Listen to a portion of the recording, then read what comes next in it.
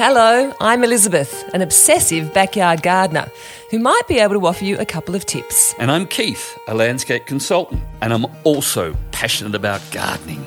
The one thing we both have in common is muddy boots. When we think of a winter garden, we don't often think of colour, but a garden can be as colourful as you want it to be at any time of the year.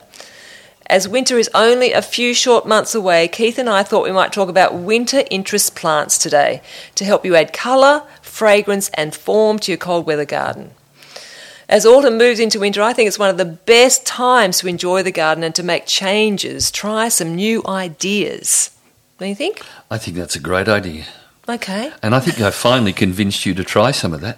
What do you mean? Well, I think you've got some grasses in your garden now, haven't you? Yeah, I know. Yeah, it's not just about grasses, but yes, it is. I know. I have now got some Miscanthus sinensis flamingo in my garden. They're absolutely beautiful. So they're going to be beautiful, amazing, add lovely form to the garden.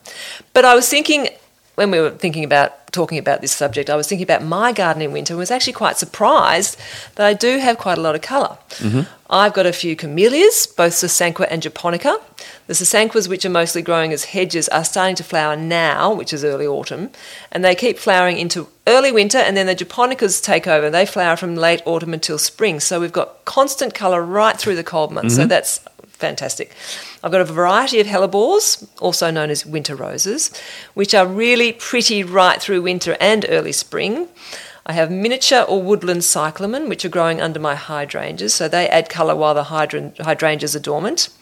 I have snowdrops, which pop up through winter too, so there's a lot of lovely colour. Mm-hmm. And right at the end of winter, our big magnolia Soulangeana, I don't even know, is that right? Yeah. Soulangeana comes into flower. So I lost two very old Daphnes a little while ago, so I need to replace them because their fragrance is incredible. That is the colour in my garden. Mm-hmm. Now over to Keith, who's going to talk about form, probably more than colour, aren't you? Yeah, exactly. We here in Australia, we don't appreciate the things that the Europeans get to see and appreciate. There's a designer who I follow and I just love his work. His name is Piet Oudhoff. I know. And he is a Dutch landscape architect, and he uses enormous amounts of perennials and perennial grasses and so forth in order to create his themes, and his landscapes. And to see those in spring, it's just absolutely amazing. But you watch them throughout the summer and then into the autumn and then into the winter, and they still look magnificent. But we don't look at it the way they look at it. We see a plant we started off with, the Miscanthus sinensis. That goes into this beautiful straw-coloured leaf colour in the middle of winter. And a lot of people look at that and say, "Oh, that looks dead. Dead grass. Dead grass, get rid of it." But there is beauty within that, because that colour lifts the other plants that are around it and just highlights them. So it's doing so many different things to those particular, that format of the garden you've got there. And I think it's about, with those sort of grasses, it's about planting a lot of them together too, isn't it? Really having a lot of them, and not just putting one in here and one in there, because it does look like a dead thing sitting on its own. It does. You need to put them together, and it's about the flow that they create when they're blowing in the wind too, and it's just amazing. It is just beautiful. Yes, just beautiful. Yes. And then you look further to some of the other plants that are in the garden that, when they are dormant, they've still got incredible interest. Yes. And some of those plants, for instance, let's talk about dogwoods. Right. Dogwoods, which is the Cornus family.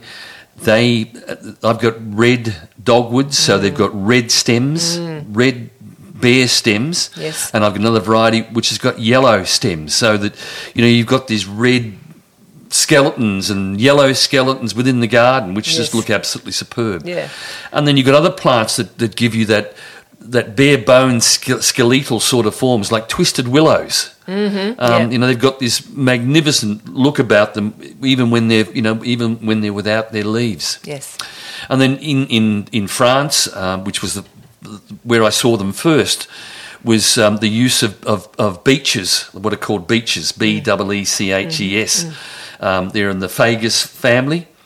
and what they do there is they pleach them. So beeches have got incredibly big, long oval-shaped leaves, and when they come into their dormancy period, those leaves go from a dark green into a brown, and they hang on the plant all the way through winter, right into spring. And when the plant comes out of dormancy, they then drop those brown leaves. But you've got these walls of just this beautiful brown, hedge, and when you have other plants working in front of them, beautiful green plants or flowering plants. We've got things like you said, hellebores. You've got growing there. You've got your camellias and your daphnes. They're all highlighted by these particular plants that are into their dormant periods. You mentioned pleaching. Now, not everyone will know what pleaching is. Okay, so pleaching is rather than allowing a tree to get its circular form, what pleaching does is that they cut the top off. And they hedge them either side, so you're creating a plant that is just a wall from top to bottom, like a box. Sort of. Like a box.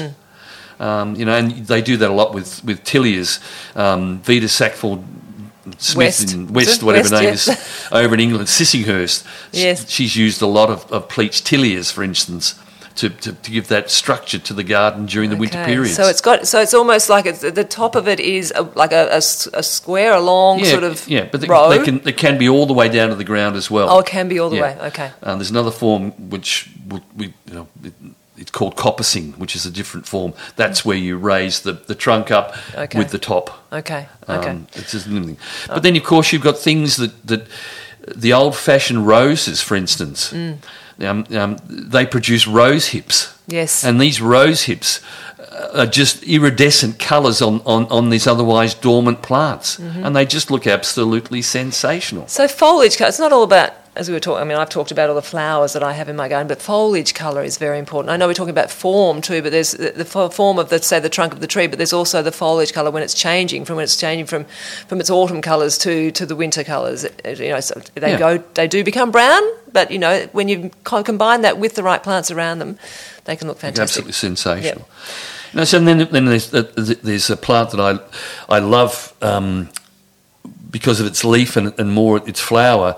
That if you saw it from a distance, you might say, "Oh, that's a great big white flowering camellia," and it's not. It's a plant called Gordonia, which is a beautiful big plate-sized white flower with masses of yellow stamens within the inside of that. And that's through winter. And then there's Mahonia, which is a plant out of America, which is an incredibly structured leaf plant that produces generally magnificent flowers on the top of that, and most of those are in the yellow forms.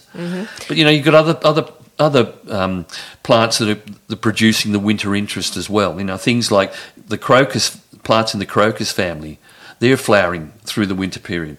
We've got our native climber, Hardenbergia. That's what I was going to start talking about, the natives, when I was able to. I was going to suggest that there are a lot of native plants, and the Hardenbergia is gorgeous because you can have that in a purple, a pink, and a white, and they are fantastic. It's a native, and it's really a gorgeous flower. Terrific to grow up a pole or something else. It just looks superb. Fence, it looks fantastic. But there are a lot of native plants which look fantastic in winter. What about all the wattles? Yes, if you've got a big garden. There are lots of different types. There are lots of different types. But all the Banksias, Grevilleas, Leptospermum, which is the tea tree, they're all flowering through the winter. Yep. And then, of course, we've got the borrowed plants from South Africa. Yes. The South African plants. Which one? Mainly the proteas. A lot of the proteas are flowering out through the winter. Okay. And you've got leucodendrons. Leucodendrons, what I was trying to think. Leucospermums, which are even more exciting. What are they called? Leucospermums. They look like firecrackers going off. Or lights, keep going. And then, of course, you've got Bergenias, which are a fabulous plant for beside a pathway. They've got big elephant leaves with masses of spikes of beautiful pink and white flowers. You've got your primroses. Yes. All right. Yes, very Dahlias. Pretty. Yes, gorgeous. And then bulbs. You've got neurines. Oh, he's whizzing through all of this. Your liliums. Jonquils, narcissus. You mentioned your cyclamens before. Yes, I did, and they're gorgeous. They're those superb. Little woodland cyclamens. What about, now we need to keep our pollinators happy through winter, though, don't we? So we do need to think about getting the colour, keeping that colour going for them. Mm-hmm. Things like, what have you not mentioned? Pansies. Yes. Zinnias. I'm trying to have a think here. Lobelias, it depends where we are, because it varies depending on the states, I suppose. But there are a lot of, it depends where the listeners are coming from. But yeah, it depends on the state. But there are lots of beautiful colours, and also there's lots of instant winter colour with things like primulas and petunias and polyanthus. That's if you want to. Gladiolas. Who? Gladiolas. Oh, gladioli. If you want a quick hit of winter colour. Yeah. Winter aconite, which is another beautiful plant. It's a very, very small, low-growing plant with beautiful, the limiest green flowers on those. The limiest? Yeah, they're very limey-coloured flowers, in the limey yellow. Yeah. And, of course, you've got your dahlias. Yes, which giving sensational, bursts of colour and flower. Did you mention the forget-me-nots? I didn't. Myosotis? No, because they're pretty too. They're also gorgeous, yeah. Yes. Then you've got your Chatham Island forget-me-not. Okay, I haven't heard of that one. Myosototium hortensia. Oh my goodness! Which is beautiful during this particular period of in winter. In the cool time. Citrus flowers are pretty at this time of the year and they smell so nice. Yes, they do smell citrusy. So there is so much to appreciate and admire in a winter garden. Is there anything else you've not mentioned? I just think we have a look from a different perspective about your winter garden. Okay, you think that there's not much happening, but when you actually look around, there is just so much beauty in the form of the plants in their skeletal way, and of course, you mix grasses in with all that, and they can look absolutely gorgeous. Yeah, so it's a matter of looking at, right, well, I've got this fantastic looking trunk here, what can I put next to it, like a nice grass or some sort of flowering something to actually get it through the winter and lift it and make it really stand out. Absolutely. So let's appreciate it more.